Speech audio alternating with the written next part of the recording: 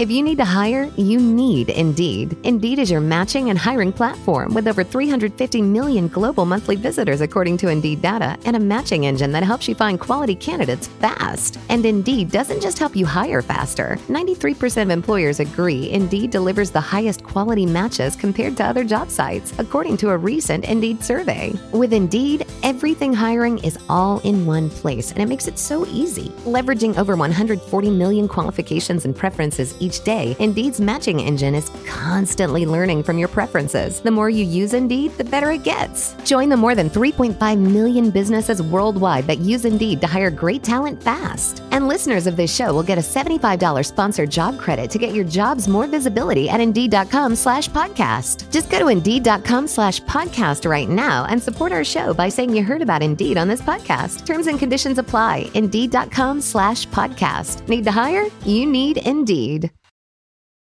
Mark and Sarah talk about songs.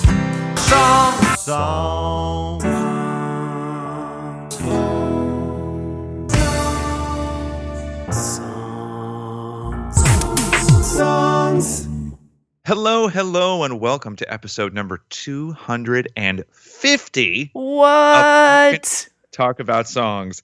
I am joined by my co-host, Sarah D. Bunting. Hello, Sarah. Hello. I am joined by my co-host, Mark Blankenship, who didn't introduce himself. How modest. I realized that as I was saying it, but thank you for knowing me. I feel so seen. But what about me? No one's introduced me in a long time. It has been a minute. Ruxy, how's it going? Oh, I just said Paddington Bear. What the fuck? You just called me Paddington Bear. You know what? I'm Teddy Ruxpin, and you know it, you piece of shite bird-eating face of wanker.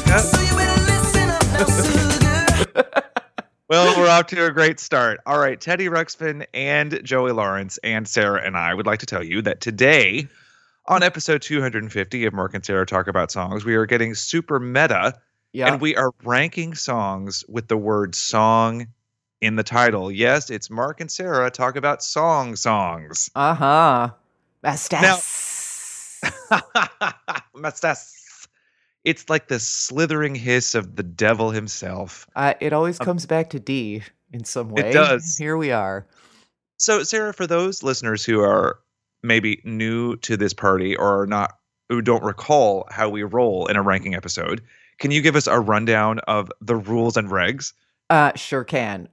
First of all, there are no rules. We just dance. Second of all, every song in the ranking is assigned a points value. We will be ranking 13 songs today.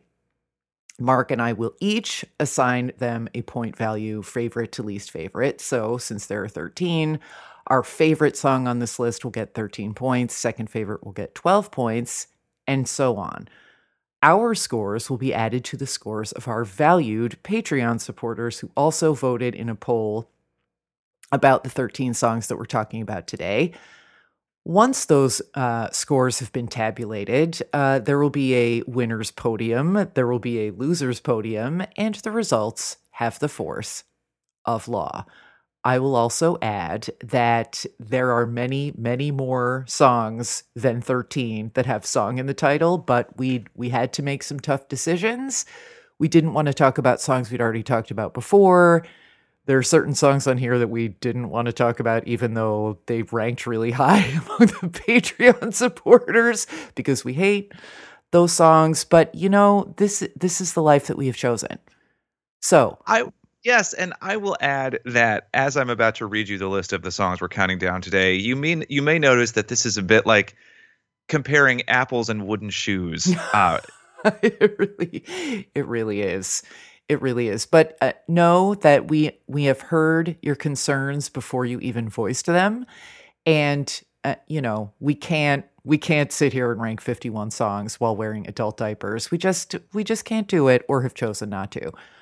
But I think that at the end of the day, what's going to happen today, Sarah, is we're going to have a really interesting conversation about a variety of genres of songs, and they're going to all in some way funnel up to the notion of metatextuality. Oh, didn't even have that on your bingo card, but here we are. Mm-hmm. So I think it's going to be a really interesting experiment, and I do want to say thank you to the patrons for helping us select many of the songs on this list as well as vote for them. And if you are not a Patreon supporter, but you would like to be, so that you too can participate in the wackadoo experiments that we use this podcast to enact, you can join us at patreon.com/mastas. That's MASTAS, just the one S on the end. This list is not dull. I will say that. Hell no. Mark, can you run down the 13 songs in alpha order that we will be contemplating today? Yes, and oh my God, even though they don't all cohere into an obvious package, they're such an interesting group of songs. I can't wait. So in alphabetical order by title, we will be discussing these 13 songs. Annie's Song by John Denver. Another Sad Love Song by Toni Braxton. Divorce Song by Liz Phair. Killing Me Softly with His Song by Roberta Flack. Love Song, one word, by The Cure. Nightingale Song by Toad the Wet Sprocket. Porpoise Song by The Monkees. Song for My Sugar Spun Sister by The Stone Roses. Song for the Lonely by your friend and mine, Cher. This Song's Just 6 Words Long by Weird Al Yankovic. Thong Song by Sisqó.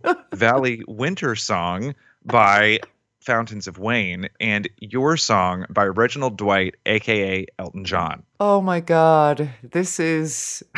like, just hearing the list again, it's like, what are we doing with our lives? I feel like this is the kind of thing that if these songs were ingredients in a witch's spell and you put them all into the pot would just melt. Mm-hmm. It'd be like there would be no spell tonight because the witch would be like, you know what?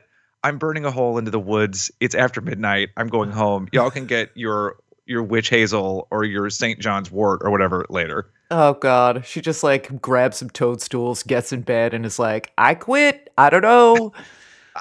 Well, we've also got clips of a lot of our songs, Sarah. And to just kick things off, we do have a clip of Annie's Song by John Denver, a song that reached number 1 on the Billboard Hot 100 in the 1970s. This is a song that John Denver wrote about his love at the time. And I'm the one who pulled the clip, so we'll talk about that in a second. But first, here's a taste of Annie's Song.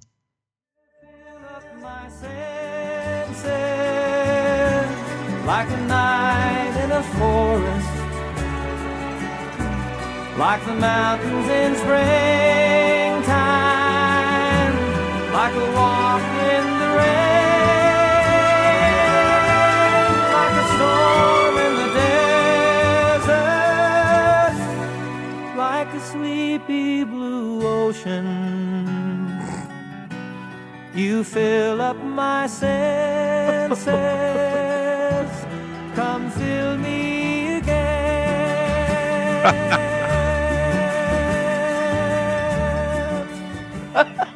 Now, Sarah, in the way that you and your brother Dave have never missed an opportunity to make a fart joke, I believe in your entire lives. Oh, God. I do have to note that the line, come fill me again, contains, let's say, an opportunity for a prurient interpretation. Oh, this is the moistest thing that I've interacted with in a while. Look, I had not heard this in years, and my notes are like, oh yeah, this thing. Oh my God, I'm so embarrassed for all of us. Like, here's the thing. I love this song. I feel like this song, which is not much younger than I am, is it's just always been here, and I associate it with my early childhood and with John Denver being on the Muppets, which is always like the best episode of the year. But John Denver, if John Denver has functioning male genitalia in the style to which you and I have become accustomed, it just is like outside the realm of my imagining that this person has a penis that becomes erect. This is just so... I just feel like I am in a douche commercial and I can't get out when I'm listening to this. That's not necessarily bad, but this is like such 70s, like, let's sing about nature. Like, this is like if the teardrop on the Native American in the Don't Litter commercial were sentient. But I don't hate it. In my house in the early 80s, we had some leftover 70s knickknacks, including a macrame owl that hung on the wall. This is that owl. Yes, it is. It absolutely is. Everything from his hairstyle to the soaring strings to like they're sleepy blue ocean. Like, what oceans have you been to that are sleepy? Like, this is just very... That's like, the ocean that killed all those people in White Squall and The Perfect Storm. What are you talking about? It's just an excessively gentle, like, it's what you think lovemaking is when you're like 5. Because this is exactly this is lovemaking where the guy does not remove his gold watch, and I don't know why that's true, but it is true. And he is wearing Sansabelt slacks. They stay on and they are untented. Like, that's right. This is like extremely committed hand holding. Yeah. The other thing that this is this song plays, and in all of our mind's eyes, we see a poster, not a photo, but a poster of a single seagull against a sunset. Yeah. Like, it just has to be. Possibly. And it's lavender, the poster. Yep. Possibly there is a pony.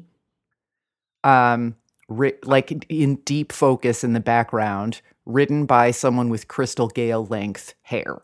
Yes. Oh my God. And this is not dissimilar from the dancing horse show that I recently saw and will truly never forget in the town of Lake Geneva, Wisconsin, in which a woman rode out on a white Arabian horse with a unicorn horn affixed to its forehead. She was wearing an ankle-length cape with a fur-trimmed hood. Sure. And this is that. Yes. This is a teardrop. This is macrame. This is Ken doll genitals. This is I'm surprised, actually, that it was this low. There are a few songs on this list that I actively dislike. In fact, there's like 2. I expected this to stay higher up than it did, but it just didn't. So this is my number 10 song with 4 points. Okay, well, Sarah, despite everything I've just said, oh no, I also get an honest to God chill from the melody of this song, which I find so beautiful. I mean, look, I have had so much joy just in discussing this, the many metaphors that this has spawned somehow sexlessly. One time in one of the worst moments of my professional life, I strongly encouraged a playwright to include an a cappella rendition of this song in a love scene that was staged between 2 men, because I find this song's sincerity and beauty to be disarming, despite all of the things that we just discussed. I was wrong to recommend this to her. I think you were wrong, but I'm glad that you can admit it. And I think we've all learned something from this macrame experience. I haven't spoken to that playwright in like 15 years. I think we can probably guess why. But I do find this song beautiful and disarming and in the right mood. Like, if you catch me on the right day, I may be the one with a single anti-litter tear rolling down my face. Sarah, this is my 3rd place song. I mean, you come let it love you. So I'm going to let this song fill me again. Wait. We'll fix that in post. What you do behind closed doors is your business, and just throw a coffee maker at the window when you're done, right. And we'll talk about the next song. So the patrons put it in 4th place with 10 points. So Sarah, you are the least moist. I guess. The irony. Oh boy. And it's really true. Like, we talk so much on this show, some would say only about fucking. I mean, it's pop music. What else is there to talk about? Yeah, seriously, that's the point. There is truly no fucking happening. Like you said, it's just intense hand holding. Yeah, this is some Utah dry county now, singing. But that's an interesting segue because next I also pulled a clip of Toni Braxton's Another Sad Love Song. This was Toni Braxton's first top 10 hit in the United States and anywhere, as far as I know, I believe. This is a song that was co-written by Babyface, as were many, many of Toni Braxton's hits. And I think that there's a lot of fucking happening in this song, and we'll get to that. But first, here's a clip.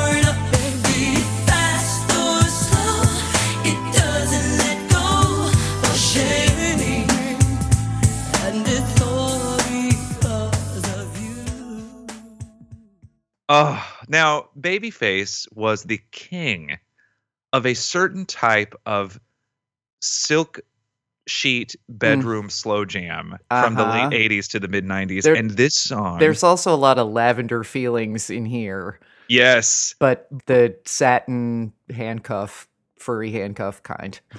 I mean, this to me, and this song, by the way, peaked at number 7, for those of you who are wondering.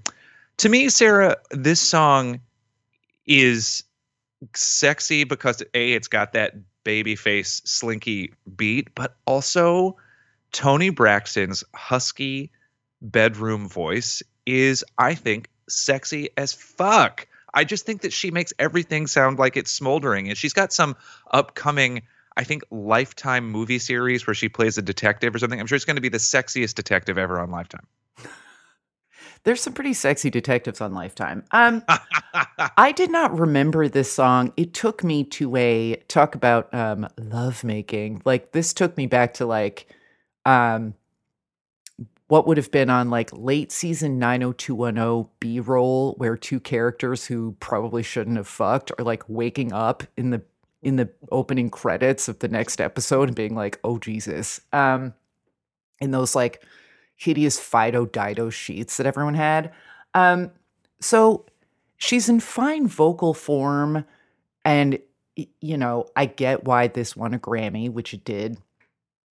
I just don't connect to this particular sound. I mean, it's extremely evocative of a smooth jazz fern bar. Everyone's wearing cheap looking olive suits with massive shoulder pads. It takes me to a place, but I don't particularly want to be there or then. So, and I mean, I'm more of an unbreak my heart guy. And I just want to note, that's Toni Braxton's biggest hit. It was number 1 for 11 weeks, and it was written by Diane Warren. One of our many patron saints on this podcast. Yes. I don't dislike this, but I also don't ever have to hear it again. So this was 11th place for me. It was underneath the sexless moisture of John Denver, as it were. So 3 points from Bunsey. I think that's quite fair. And quite frankly, now that he's not making hits every day like he was for a while, I can also really hear that every Babyface song is the same. Uh-huh. So if I don't want to hear this, then I could listen to Sitting Up in My Room by Brandy or Exhale Shoop Shoop by Whitney Houston. And every mid-tempo Babyface song will happily replace the next. Yeah.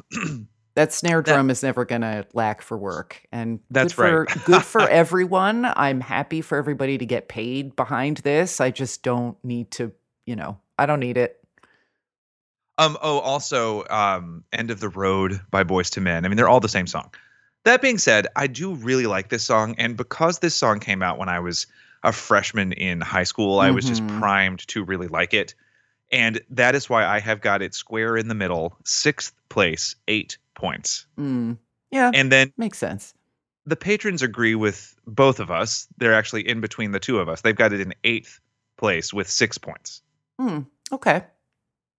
Well, I believe, Sarah, that you pulled a clip of the next song on our little list here. I certainly did. It's Liz Phair's divorce song. Where are my so-called life email listies at? Hi. This was on a mixtape that someone else made for the MSCL list that I then ran copies of, including the cover art, for seriously hundreds of people over the next 5 years. And I was happy to do it. I still have copies of it. If anyone wants one and has a cassette deck, let me know. But this was my first introduction to Liz Phair. And when I was listening to the tape for the first time and I got to this song, I was like, oh, am I going to like this? And I think I didn't really, I wasn't sure how typical this was of Liz Phair, and I was a little bit skeptical, and I really wanted to like it. And then I got to the part of the song that we're about to listen to in this clip. Here it is. But if I'd known how that would sound to you, I would have stayed in your bed for the rest of my life, just to prove I was right, that it's harder to be friends than lovers, and you shouldn't try to mix the two. 'Cause if you do it and you're still unhappy, then you know that the problem is you. And it's true that I stole your lighter. This is such a strong lyrical insight, I think, in the way she uses detail to sort of symbolize that that fighting that is specific to the end of a relationship, where literally it's just impossible for you to talk about anything anymore that isn't actually sort of circling, who is going to call time of death on this relationship. And there are various movements within the song that sort of reflect the life cycle of that, I would say, fatal or terminal fighting. Yeah. And it's great to sing along to. Liz Phair, this is before she started doing more production and sort of, I think, having more concern about being a singer. This is just her being a songwriter. Yeah. So it's not inviting to sing along to, but recently we talked about Freddie Mercury and how there are some Queen songs that fool you into thinking you can keep up with Freddie Mercury, and then you're like, well, shit. You never have that problem with Liz Phair. That sounds like a backhanded compliment, but it's a good thing. That said, I thought this was going to be on my metal podium, but some other songs kind of came out of nowhere and rang my bell. So this is only 5th place for me. So that's 9 points. Shit. Okay, so a couple of things. I love that Liz Phair calls this divorce song because in my mind that has always been a very conscious choice to put it in the present tense.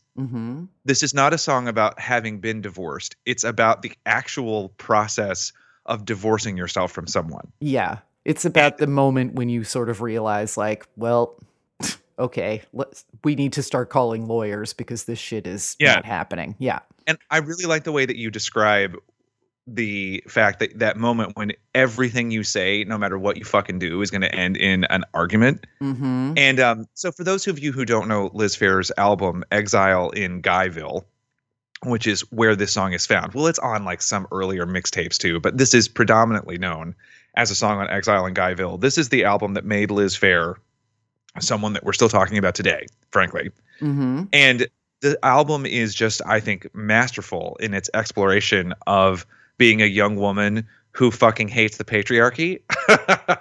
But particularly also, in pop and indie music and in the Chicago band scene. And, there are many sort of legendary stories about the making of this and the demo tapes. And she actually did a concert where she just played this whole album straight through. I went to it with a friend of the show, Mike, and Janine, and it was really great. It was really cool to hear those tracks.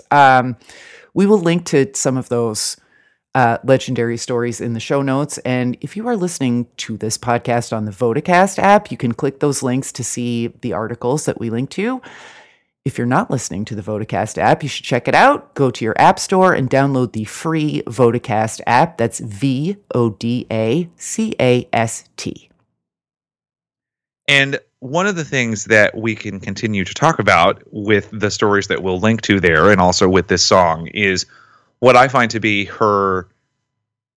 This is maybe a strange comparison, but I feel like that she has an element of Mark Twain in the way that she writes. Okay. It's so like in the best Mark Twain writing, you think you're reading about one thing and then you realize that you've been reading about three things simultaneously. Yeah. And I love the section that you clipped because she'd said, if I'd known how that would sound to you, I would have stayed in your bed for the rest of my life. Okay. So that makes you think that she is just apologizing for hurting him, which is true. There is a lot of grief and regret. But then the next line, I would have stayed in your bed for the rest of my life just to prove I was right. Uh-oh. There's obstinance and pettiness at play as well. And also, like, what could I have done to get you to shut the fuck up? Yep. Like, what could I have done before so that you wouldn't be a fucking sucky baby right now? Yes. Yeah. So then to prove you were right about what? That it's harder to be friends than lovers, meaning why can't we just fucking end this and not talk to each other? And you shouldn't try to mix the two, because if you do it and you're still unhappy, then you know that the problem is you. Yeah. Oh, but shit. Like, which you is she talking about also? I Is know. she using the you where she means me? Or is she like you? Or like you, the sort of general you in a koan? Like, there's a lot of layering happening. And I just think that it's so exciting that a song can be so catchy and singable, but also get at so many things simultaneously about what it is like to be furious in the end of a dying relationship. Yeah.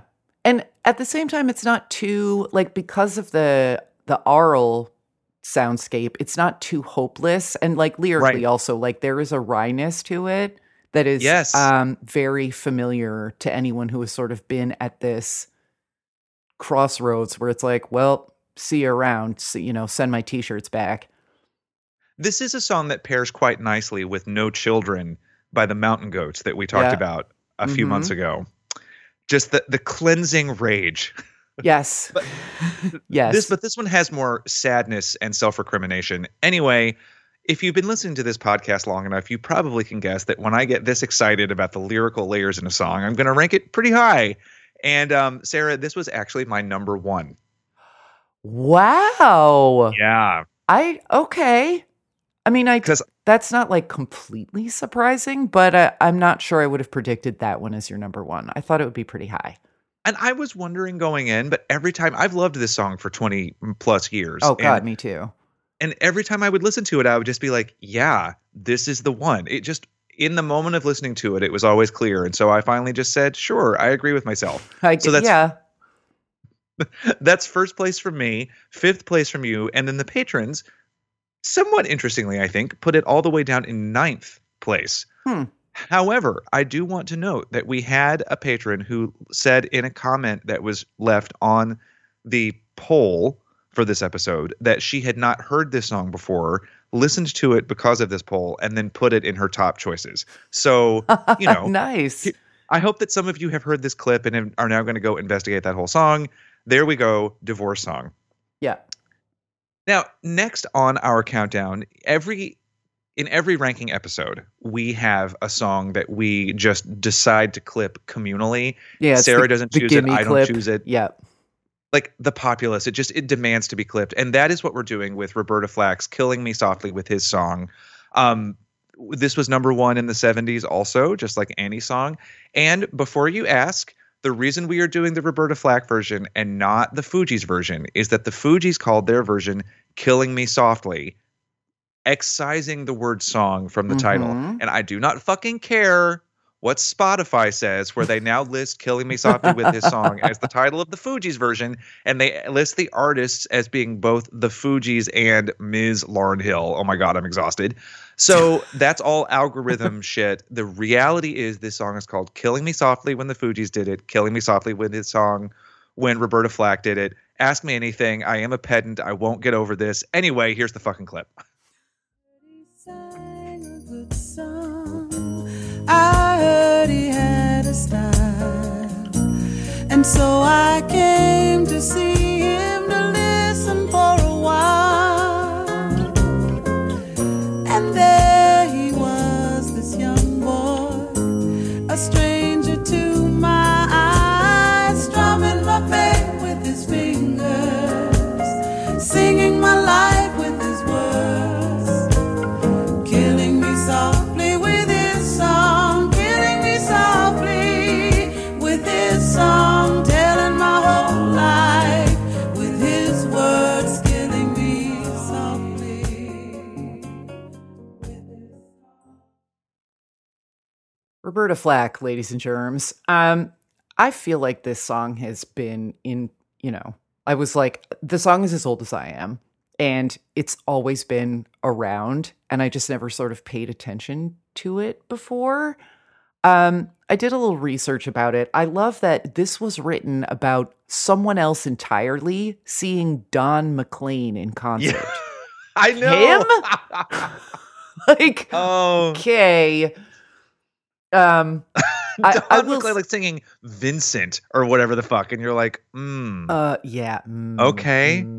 All right. I mean, look, cable television hadn't been invented and people had to seize on things. And that's, mistakes were made by all of us as teenagers. This is not in the top half for me, but I will say this. If it weren't for Roberta Flack's vocal interpretation of this story, which manages to be heartfelt, but it doesn't over ornament, and it takes the childishness out of it and leaves a childlike sort of. I think it's a very good vocal. She opens a window into what it's like to have a crush on someone who doesn't know you exist because of their art. And there are so many ways that this could have gone terribly wrong. And her control of the performance keeps it on the right side of him. Mhm. So I just want to say that I appreciate that and respect her as a vocalist generally. So my sort of seeming ranking isn't I don't dislike the song. I just liked other songs more, and I'm sure the patrons are going to have some words for me about that, but I put this in 8th place, fond feeling for this song, admiration for the job the vocalist did, but only 6 points for me on this one. Yeah, I think that, 8th place, 6 points. That makes complete sense to me because I've got it in 10th place with 4 points. Wow. Okay. And I actually assumed this song would rank really highly for me because it's just so familiar. Yeah. Same. But it just kept sliding down. Yeah. yeah. So, for one thing, I can't ever unhear the Fugees version of this song, even though that's Right. not the one we're discussing here. Right. I don't know if, Sarah, how much you heard the Fugees version when it was around in the 90s. Oh my God. Daily. But yeah, because you were a person who was conscious. Yeah. Because I was Like- not a Mennonite. I did hear it all the time. Even Mennonites were like, oh yeah, that shit. Like, all I can hear is Wyclef going, one time, Yeah. 2 times. Yeah. And Lauryn Hill's vocal is just peerless on her Mhm. version of the song. So it benefits this somewhat drippy song that gifted artists like Roberta Flack and Lauryn Hill have sung it, because it's not like Natural Woman, which is a great song no matter what. Mhm. Like Carole King didn't need the help, but Aretha Franklin went ahead and made that song ascend. Right. But This if you song- put Petula Clark on this, you're going to be in deep trouble very quickly. I totally agree. Or if or Connie Francis or Oh, something. Jesus. But with Lauryn Hill and Roberta Flack, you do get a lot of the rich emotional life of the song. And, there's a whole backstory. These two guys, Charles Fox and Norman Gimbel, wrote it. one of them says that it's just a myth, that it's about Lori Lieberman, who sang the original version of this song, seeing Don McLean in concert. But then there's like people dispute that. And it's just like, I honestly don't give a fuck, really. I actually like the idea that this song was inspired by Don McLean. Someone tracked down Lori Lieberman and did a story about this a few years ago. And we'll link that. And if you're listening on Vodacast, that will be, right here in your app show notes. But like, she was like, oh no, that happened. And then I think she reissued the song herself. Oh shit. Well, see, but anyway, the point being, at the end of the day, it's just, I like it. I respect it. And the fact that it's in 10th place isn't, I know we've said this on a lot of our ranking episodes, but it's not an insult to the song. Nope. That totally. We're on the same page with that, I think. Yeah. Now, the patrons, by quite some measure, in fact, put this song in first place. Yes, they did. And by I think it's like 4 points ahead of the song that's in second place. So I think that also makes complete sense. I can also see either you or I, Sarah, going the other way and ranking it really high. Yeah. But we didn't. So here we are. So this is, however, it's pretty rare, I think, for us to disagree collectively so strongly with what the patrons put in first. But here we are. Yeah, usually one of us is at least in the ballpark, but okay. Not today. I'm curious to see where we both put the next song, for which we do not have a clip. This is Love Song by The Cure. It's their only top 10 hit on the Hot 100. It reached number 2 in the late 80s. Friday I'm in Love didn't... Friday I'm in Love peaked at, I believe, number 14. Okay, gotcha. Definitely was in the top 15, but it was not in the top 10.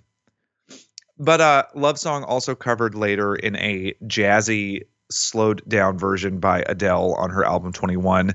But this is the one that is the most popular. And I'll tell you what, Sarah, this is a song that I thought I was incredibly familiar with and am incredibly familiar with. But when I listened to it again for this episode, I was delightfully surprised by elements of the song I had forgotten. Like, I had forgotten how nice the guitar line sounds, for instance. Like, this song is not as slow and sad as it was in my memory. There's a lot more bounce to it than I recalled. And the energy of it made it a pleasure for me to revisit.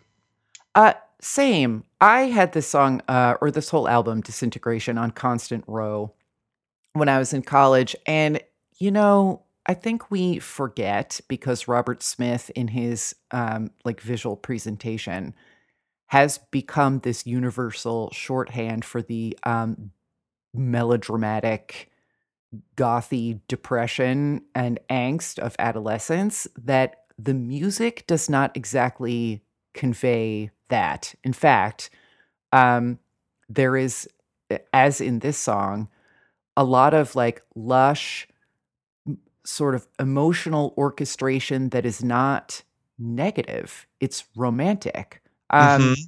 Based on the sonics, it's hard to understand why this band would be associated with this,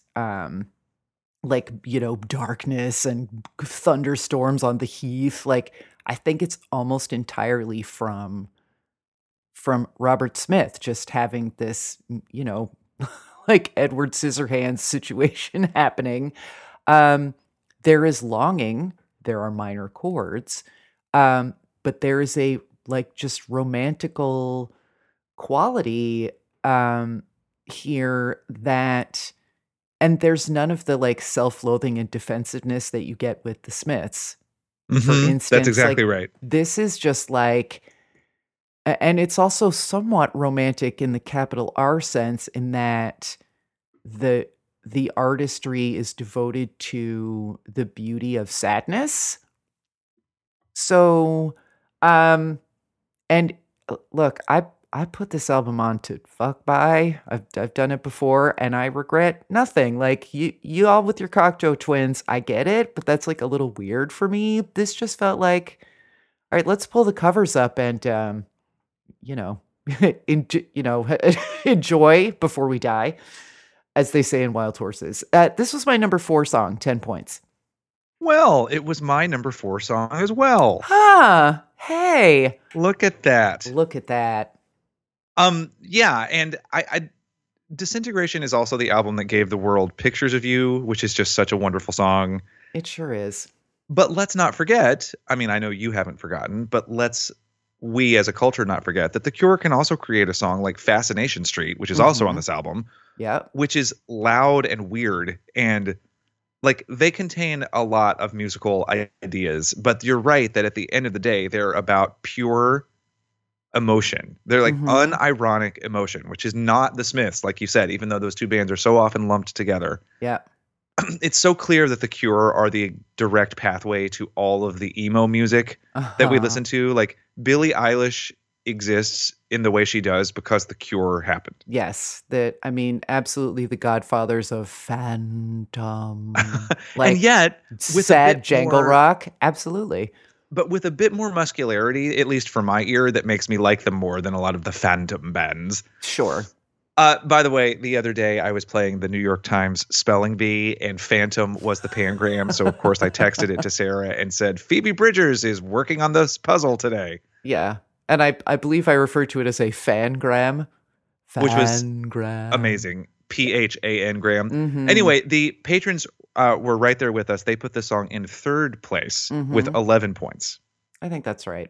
So a very strong showing for Love Song that I think, based on what I'm starting to divine, may actually help this song do really well. Being everybody's 3rd place or 4th place might actually be enough to get you on the podium today. Uh-huh. Our next song is my ranking is not about justice for Nightingale Song by Toad the Wet Sprocket. It's just because I fucking love this song and I always have. We don't have a clip. But first of all, it was the perfect end of the side of the mixtape song because it's 2:12. So you could just jam it in there. This feeling of like driving too fast and like twirling around performatively when you've had 2 beers when you're a junior in high school. Like there's just so much like trying too hard with the band name indie feels happening. And it also brought to mind a later song, Ho Hey, like the Lennon The and Lumineers, Maisie. yeah. Yeah, or the Lennon and Maisie version, which is the one I like from Nashville. From Nashville, yes. I love this song. I love the harmonies. I love the like drum skip at the end. I just love it. It's very of its time, and I think perhaps not necessarily in a good way, but I love it, and it is my number 2 song, 12 points. Oh, yes. You know what? No need to apologize for what your heart demands. The Because- patrons were like, oh, asshole says what? I think maybe 2 people voted for it, and one of them was you. Maybe. Sadness. I mean, I saw that it wasn't going to get many more votes, and I was like, I'm throwing it a vote because I like it. I want to just say, I think that maybe years ago I told you this story, but there's another song on this Toad the Wet Sprocket album, which is called Fear, called Is It For Me? Uh-huh. Where the lead singer relates the story of a friend of his breaking his leg, and then like the other boys all carry him down the hill. And my friend Rachel and I in 8th grade tried to adapt that into a play. Oh, that's right. I love that. Which I just feel like is the perfect smart kid response to this Toad the Wet Sprocket album. It's like, let's make it into a play. It's like Drunk History, but with a pop song whose lyrics are like very sort of not subtexty. I love it. Oh my God. I really do want to recommend this album to people who are looking for a perfect taste of 90s alt rock, because there were 2 top 20 Hot 100 hits from this album, which is kind of remarkable in retrospect. All I Want and Walk on the Ocean, which is an alt rock moist song, if you ask me. Very very damp, that one. But I think that I have such a soft spot for it, and I put this song in 9th place and gave it 5 points. But it is truly a song I love. I'm so glad that you put it on this list. As you know, when I saw that you had included it, I responded in the strong positive. Now, Yes. the patrons, I'm going to just say that they put it in last place, and I have to believe it's because a lot of people just didn't listen. Maybe you just didn't know it. That's okay. Give Or it they a chance. just saw Toad the Wet Sprocket and were like, you crazy for this one, Mastass. It just didn't. They're like, no, we're not doing that. And that's totally fair. I get it. That seems possible. But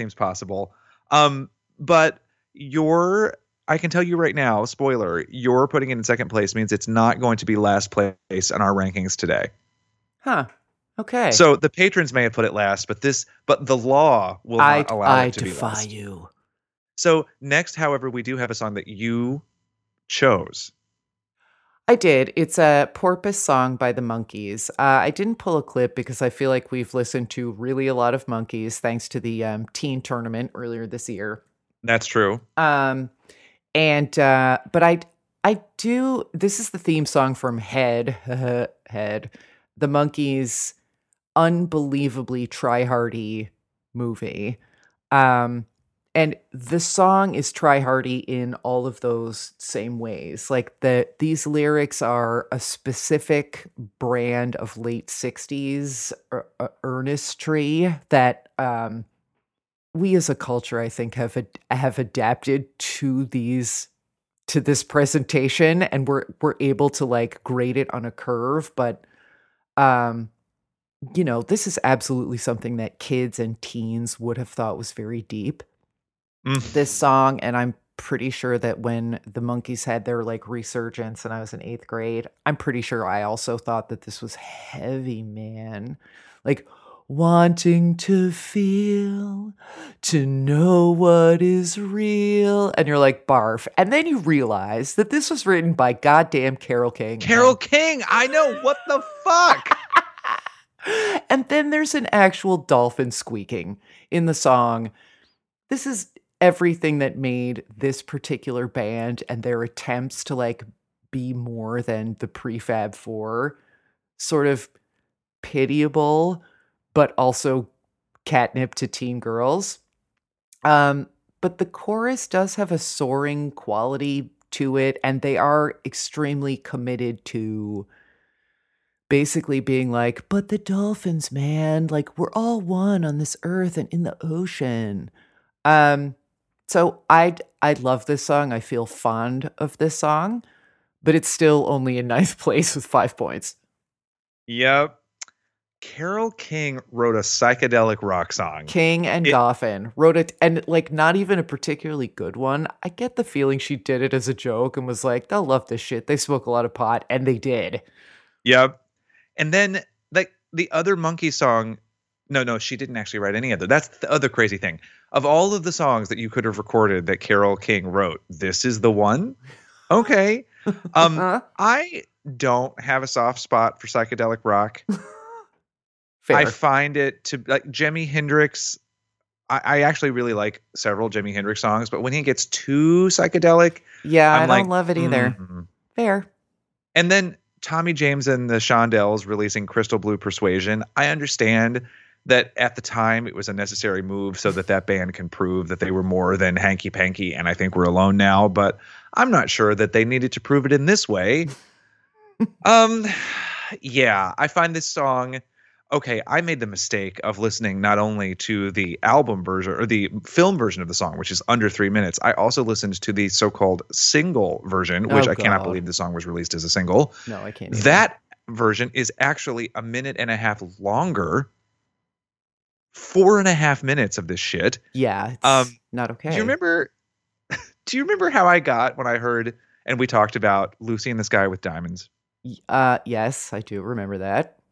I would be approaching that level of Hey Boo Boo with this song, except I know for a fact that the Monkees don't take themselves seriously enough for me to get that angry about it. That being said, I'm still like, oh, boo, boo, Yeah. I can't with you today. So this is my last place, 13th place, 1 point. Yeah. Much love to the Monkees, who we've talked about, as you said, many times. And Randy Scouse Git, that's a deep cut of theirs that I love, but this one's not for me. The patrons are in between us. They put it in 11th place with 3 points. Huh. That's a little surprising to me. But you know what? The Monkees can take it. The Monkees have been big winners before with us, Oh my God, and yeah. they can handle this. I actually think it, in a way, adds a little street cred to their victory in our Ultimate Teen Idols tournament because people care about them enough to not care about some of their music, if you know what I mean. I do. Like they can handle the hit, like you said. Okay, well, you also brought the next song on our list to the floor. I sure did. It's a song for My Sugar Spun Sister by the Stone Roses. I don't think this probably did super well with the Patreon patrons, but this is another one that I associate a lot with the 90s and college. And I pulled a clip. I'm not crazy about the mix on this. But there are a lot of stories about the lead singer of the Stone Roses being pitchy as fuck and that they just had to like correct everything. Like he had a pleasant voice, but he could not stay in tune with the actual band. So they had to like remix a lot of things. Anyway, I don't know if that's true. I'm not trying to get sued. Here's a clip and then we can talk about it.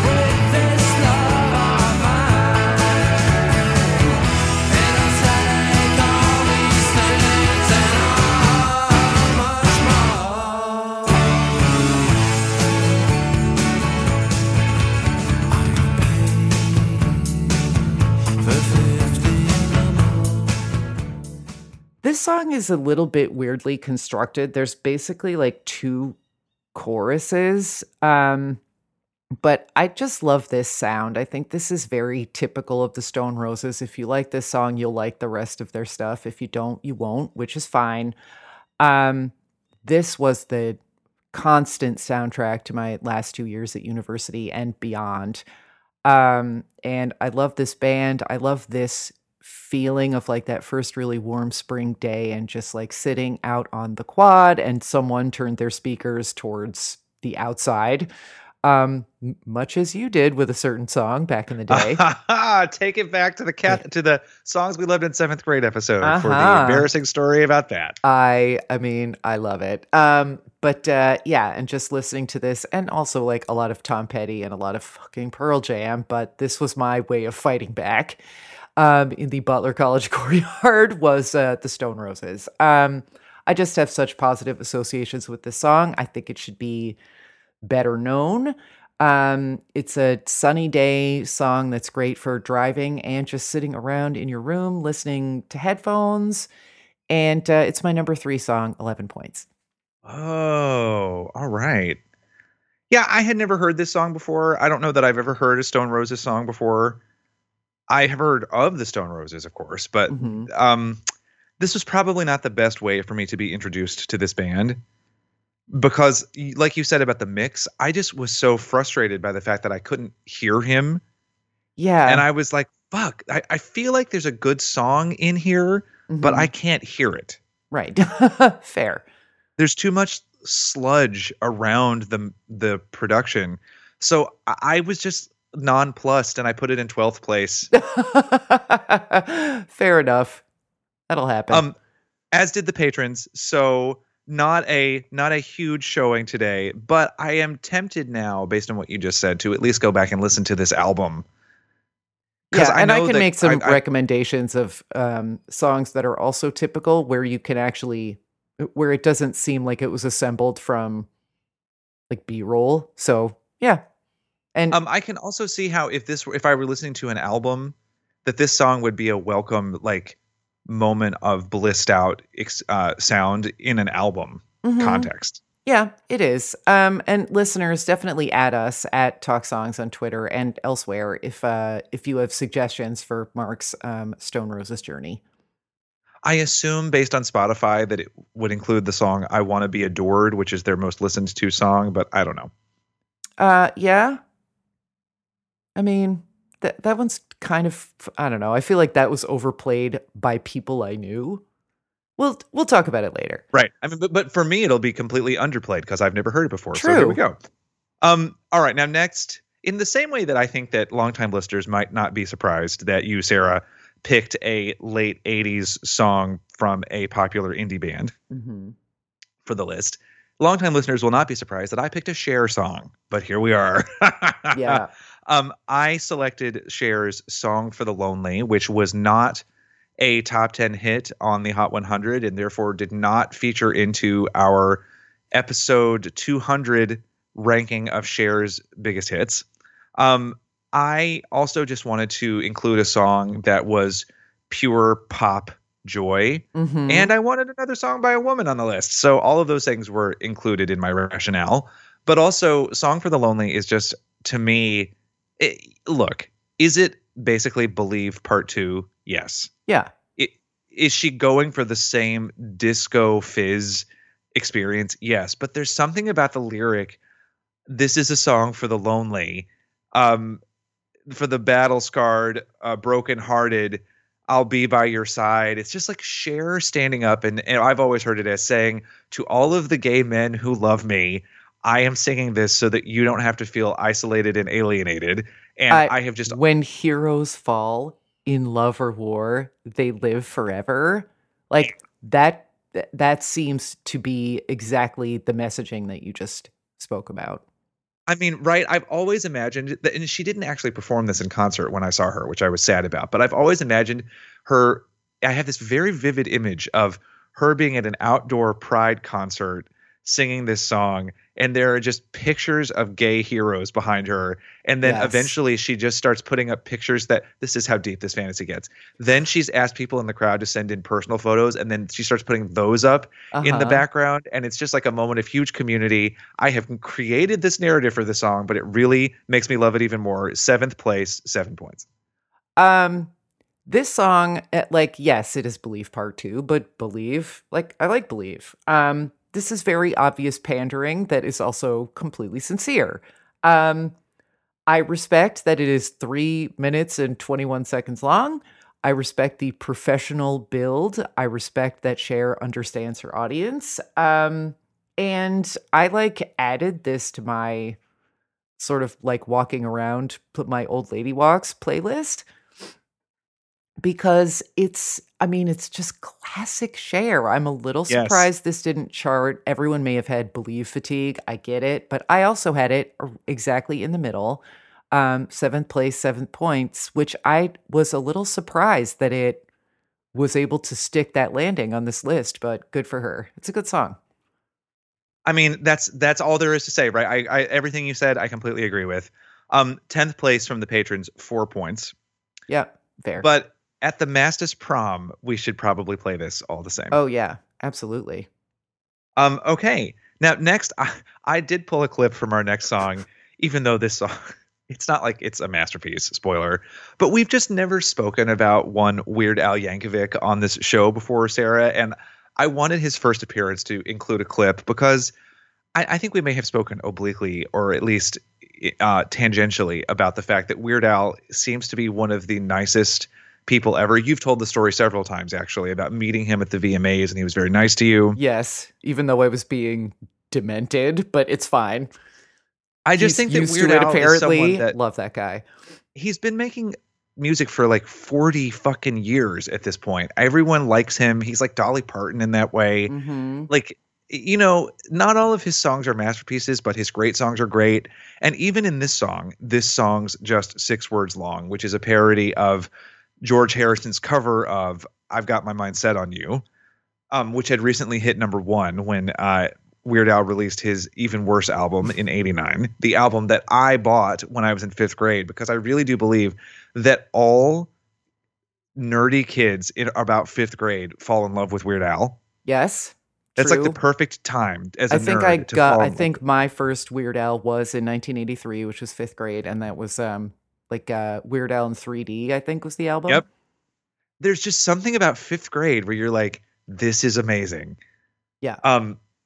And even worse is the one that has fat on it and the La Bamba parody Lasagna, which was just a masterpiece as far as I was concerned. Yep. But here is a little clip of this song's just 6 words long.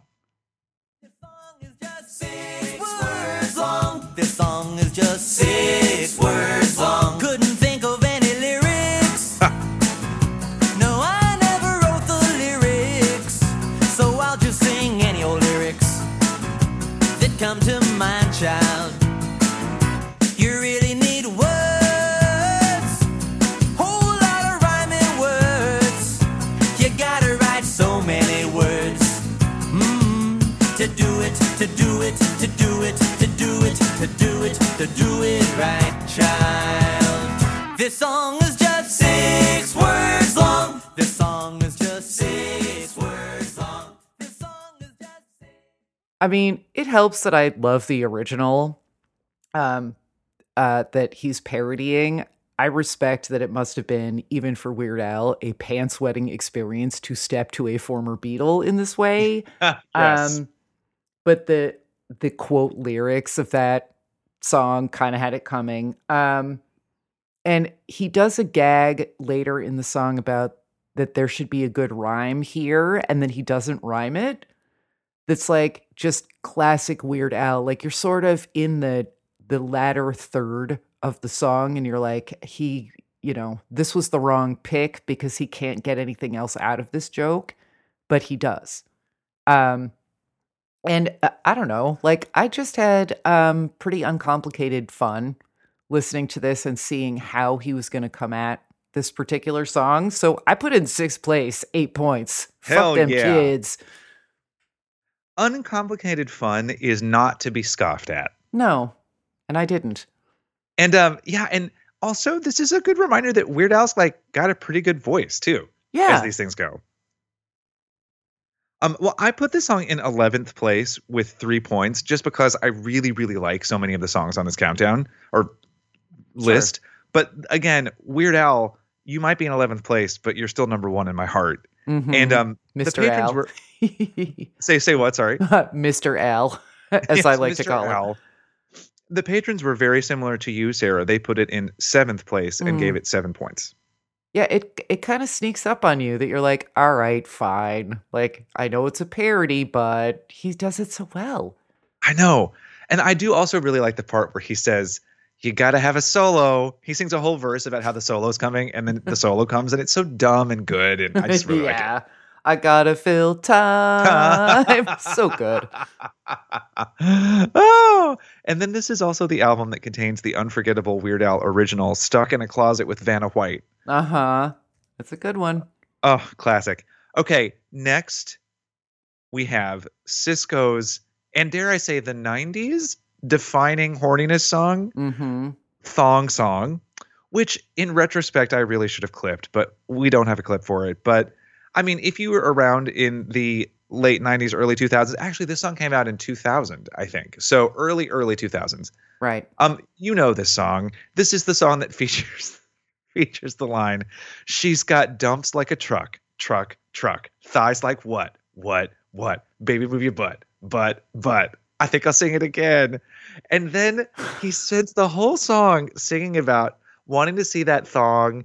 He opens the song by saying, ladies, let me tell you what guys talk about. And then at the end, after he's been singing for like 3 minutes, he goes, I don't think you heard me. And then proceeds to scream out the word thong at the top of his voice. And I have known this song and enjoyed the ludicrousness of this song, but for whatever reason, this time it just hit me exactly right. It's so stupid, but so joyous. It's like horny, but harmless, kind of like Pour Some Sugar on Me, which we talked about once. Uh-huh. Sarah, this song makes me so fucking happy. It's just insane, but you can tell that the whole thing is kind of a goof. Also, I don't know. I just love it. So where'd you rank it? 2nd place, Sarah. 12 Okay. points to Thong Song. Well, from Mark Blankenship. here's the thing. This, I mean, I've had thong, da thong, thong, thong stuck in my head. ever since preparing this episode a few days ago. I probably hadn't heard the actual song in its entirety in 15 years. I'm definitely all set until, 2036. Like, I'm all good. This song is like, I don't hate it, but I don't want it. And it just keeps going. And you know what a weird thing is? Like, this is neither good nor bad. It's just an observation that he's a good singer. And this is a total waste of his instrument, actually, because he's just like, he has a good instrument and it's not really being deployed. Like, forget the content. Like, the content is fine. I enjoy that this basically novelty song about butts and underwear, like, dominated our lives for like 18 months. Like, okay, that's how it goes sometimes. But this is just like, oh, that's why I haven't heard this in a while. I don't like it. Last place, 1 point. Are you serious? Yeah. Sorry, buddy. What? Oh my God, this is amazing. I seriously was like, I've been tracking, of course, which of your rankings we haven't yet gotten to. And I was like, did Sarah put this first? No, Oh, you no. sure fucking No, didn't. I did not. Not. Oh my God. See, this is the thing. Maybe Cisco was right when he said, I don't think you heard me. I mean, I heard him, and I'm not happy about it. So my second place song is your last Dead place song. last. Amazing. Mm, That yeah. actually is incredible, and I love it so much. And the patrons put it in the middle at sixth place with 8 points. But Sixth place. Oh man. Well, okay. but you're like, you know what? I think I'm good for the rest of my life. Yeah. I'm all set ski.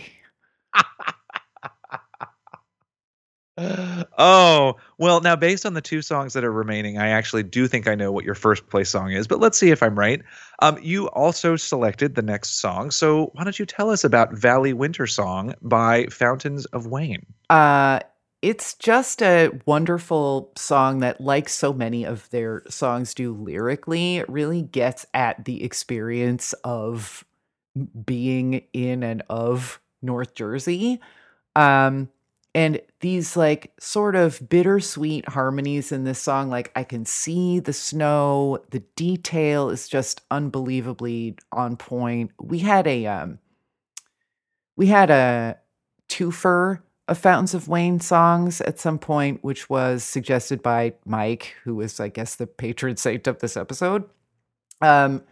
Red Dragon Tattoo, which we were like, and Stacy's Mom, which we were like, that's a banger. This song is off the same album as Stacy's Mom, Welcome Interstate Managers, I think. Yes, correct. One of their best. I re-listened to it again recently. We really could not, as a culture, sustain the loss of Adam Schlesinger last year, and this song is a good example of why. Here's a clip. I really had to work to get it under a minute. I'm so sorry, copyright, but I just wanted to get all the different sonic things that it's doing in there for people that aren't familiar with it. So here's a clip. Remember New York, staring outside as reckless winter made its way from Staten Island to the Upper West Side, widen out our streets along the way. And the snow is coming down on our New England town, and it's been falling all day long. But it says no, what can I do but sing this Valley Winter song I wrote for you?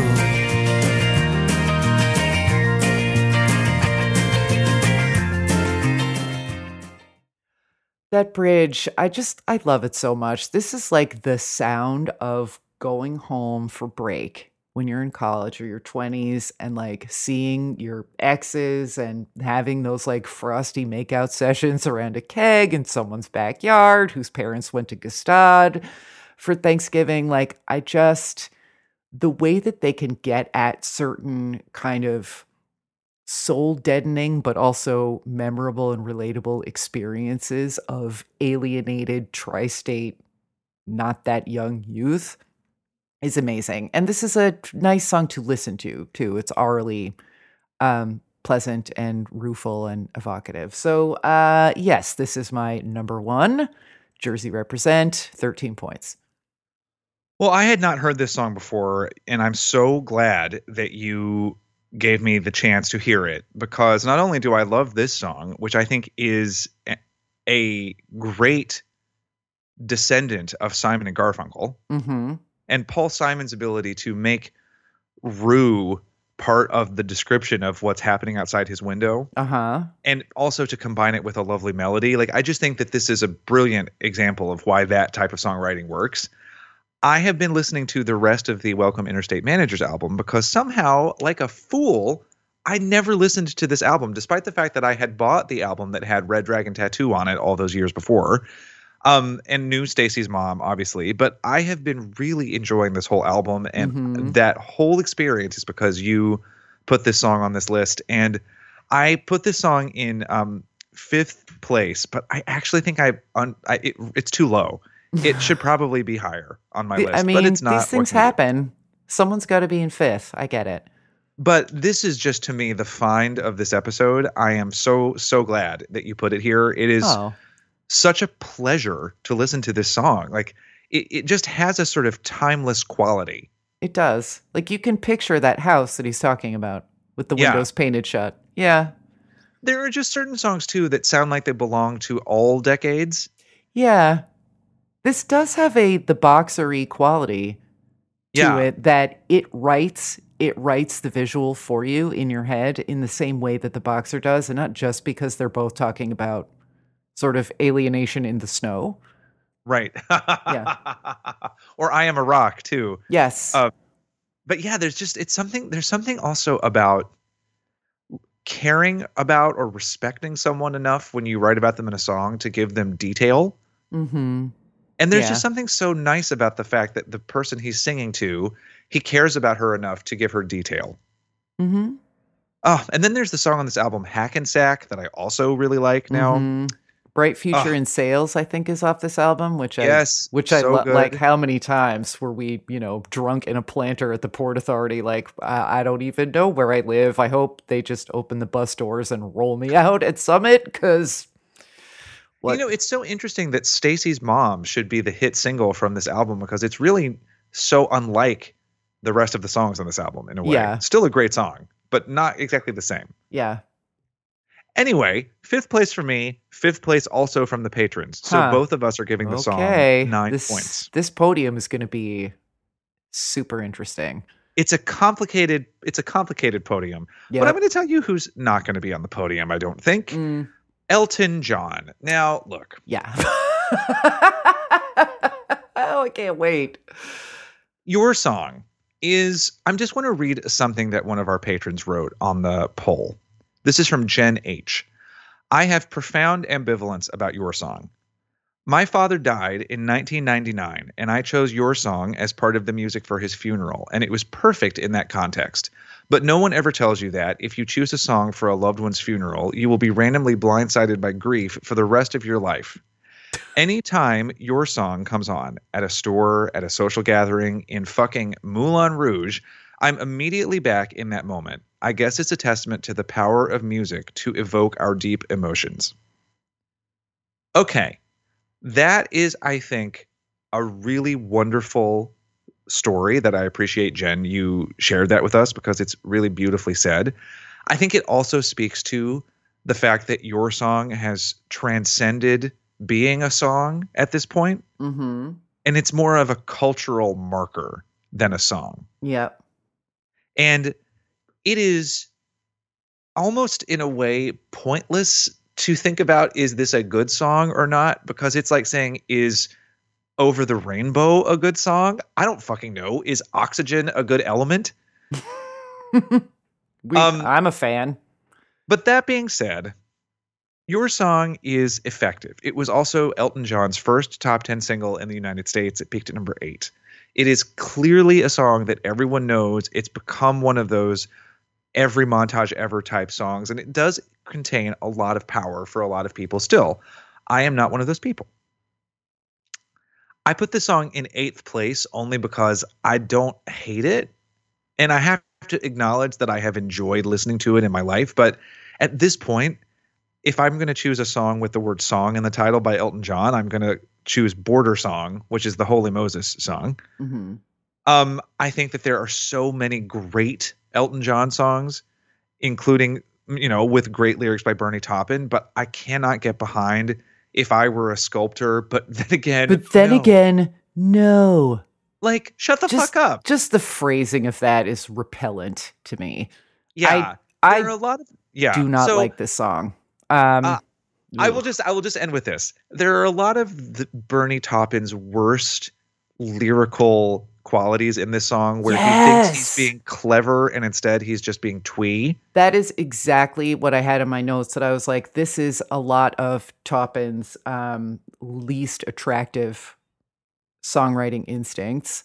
Yes. All on offer here. And the self-regarding delivery by Elton John, like, and he just does that. Like, he just puts mustard on it all the time, and either you're in the mood for that or you're not. But this particular song, like, I've never connected with it, and there are certain like twee phrasings that, like, this is the, I think, most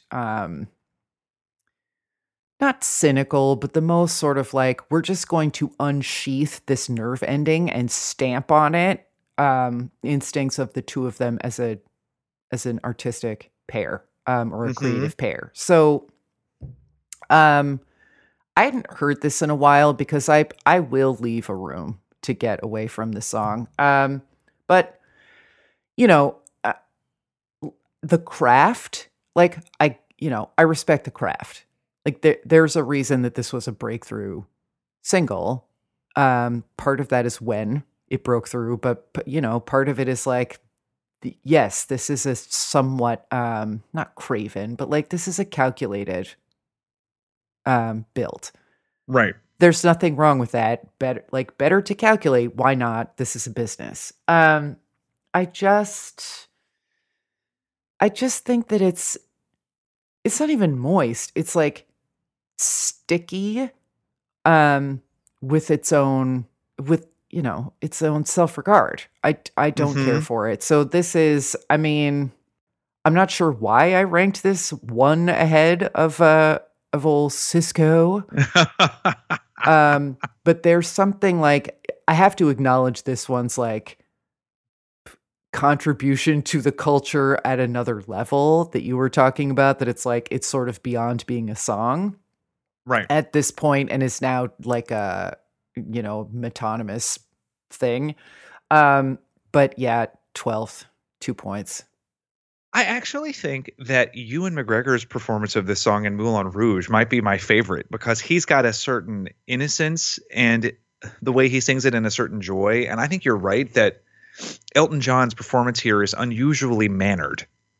Yeah. I mean, that's true of several songs in Moulin Rouge, and also in, like, there are certain versions of songs that I prefer the American Idol version, because the, whoever is singing, the contestant singing it, has been basically ordered not to do an imitation.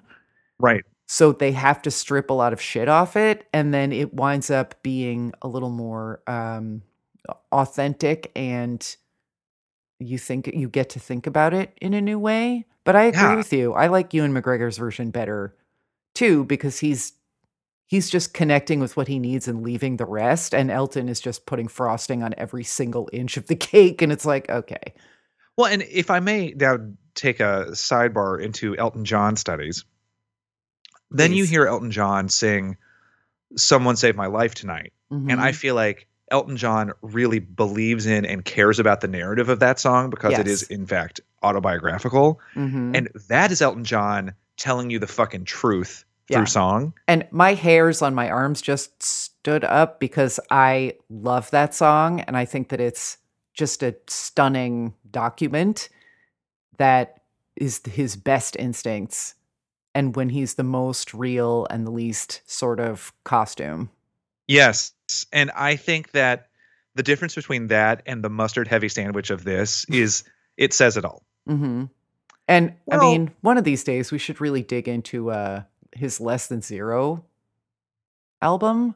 Is that what it's called? Is that the one that's got I'm Still Standing on it? Mm-hmm.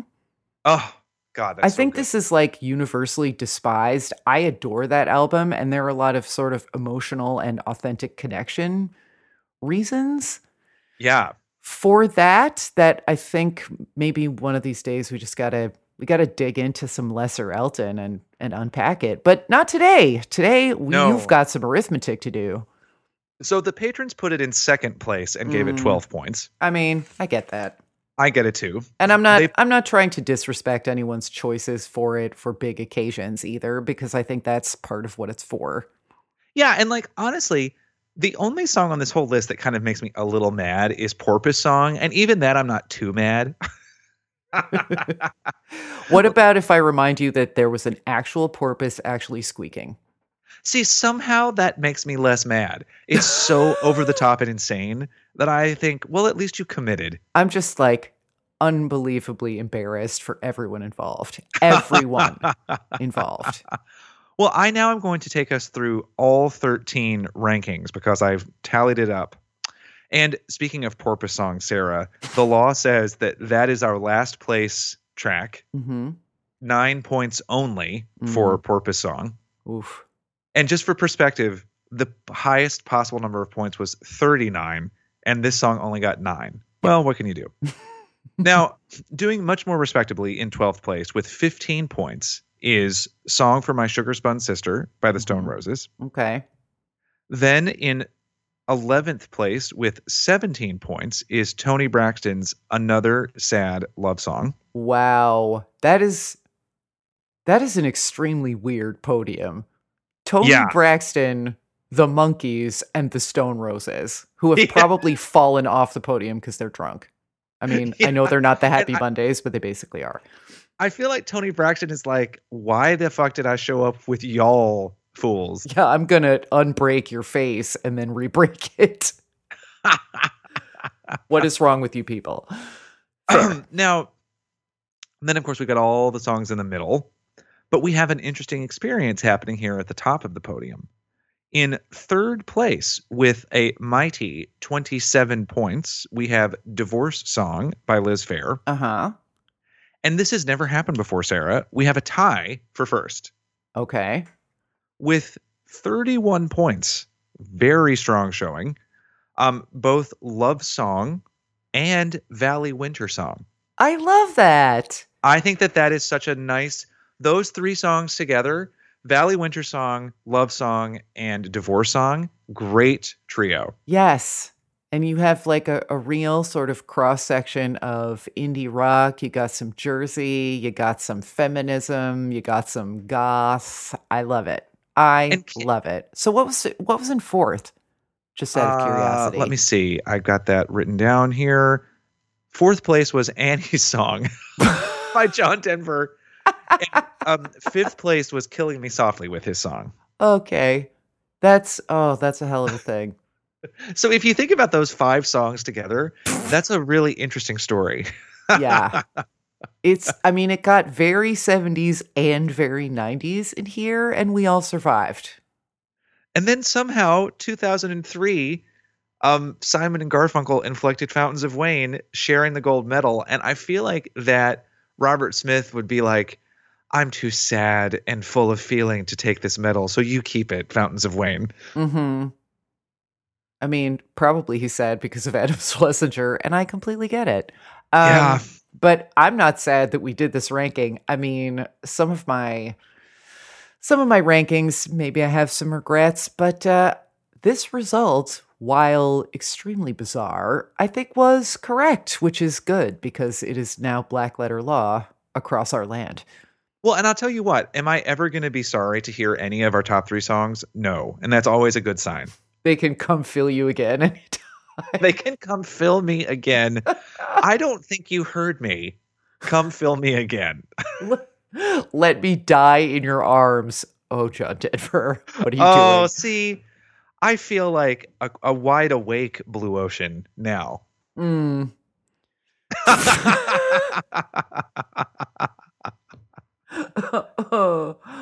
You know that the problem is you.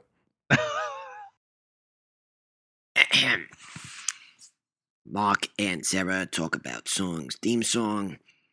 Mark and Sarah Talk About Songs is hosted by Mark Blankenship, that's me, and Sarah D. Bunting. That's me. I also edit the podcast, which is a proud member of the Believe Network. Learn more at BLEAV.com. To learn more about us, submit song requests, get a pop chart reading, or buy a Mastis book, visit our website at markandSarahTalkAboutSongs.com. You'll also find all of our social media links there too. That's Mark and Sarah, with an H, talkaboutsongs.com. And for even more content and access to the Mastas Happy Hour, become a Patreon supporter at patreon.com/Mastas. Thanks for listening. We talk about songs and other things and songs. Oh, yeah. I am told we can do something called Fix in Post. Thank you for listening to Believe. You can show support to your host by subscribing to the show and giving us a 5-star rating on your preferred platform. Check us out at Believe.com and search for BLEAV on YouTube.